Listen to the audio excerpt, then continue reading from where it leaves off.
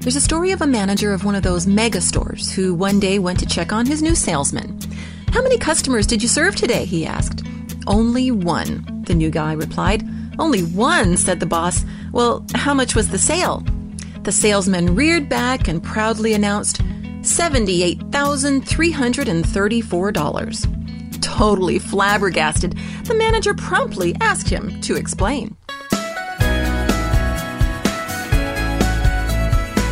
Welcome to Sincerely Yours with Ann Maines, an exclusive presentation of Faith Strong Today.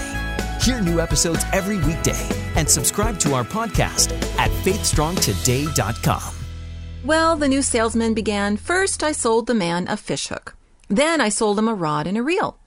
Next, I asked him where he was planning to fish, and he said down by the coast. So I suggested he'd need a boat, which he gladly bought. Now, during the course of our conversation, he mentioned that his small car might have trouble pulling the boat. So I took him to the automotive department and sold him a brand new SUV. Well, with that, the boss was practically speechless. He looked at the salesman and said, "You mean you sold all that to a guy who just came in for a fish hook?" "No," the salesman quietly replied. "He actually came in for a bottle of aspirin for his wife's migraine. I told him, 'Your weekend's shot. You might as well go fishing.'" Yes, some things just have a way of snowballing into something bigger.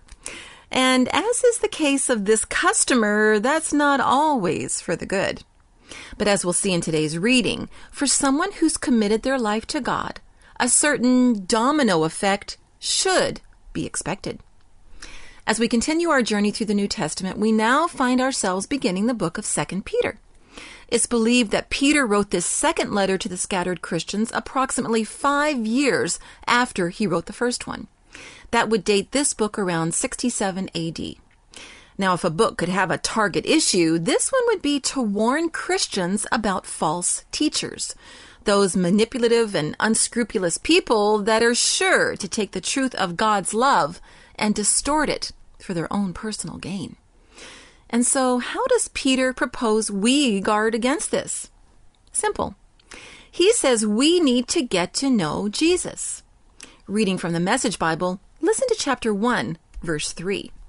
"Everything that goes into a life of pleasing God has been miraculously given to us by getting to know, personally and intimately, Jesus, the one who invited us to God." And this message has been embraced through the ages. It was Blaise Pascal who said, "It is not only impossible, but useless to know God without knowing Christ." To live a life truly pleasing to God the Father, we have to get to know Jesus the Son, personally and intimately. It's not good enough to only know about him. We need to actually know him. And what will come as a result of our purposely getting to know God? Here comes that domino effect. Beginning in verse 6, Peter says that knowing God leads to the strength of self-control, and to self-control, patient endurance, and to patient endurance, godliness, and to godliness, mercy toward brothers and sisters, and to mercy toward others, unending love. That's quite the progression. It's no accident that the word domino shares the same root as the word dominion. As we give God dominion over every part of our lives and truly get to know him, the proof will be a domino effect. And the end result will be that we give to others what God has already so graciously given to us: mercy and unending love. Taking you on a journey through the New Testament, this has been Sincerely Yours with Ann Maines, an exclusive presentation of Faith Strong Today. Subscribe to our podcast and join us on social media. All the details are at faithstrongtoday.com.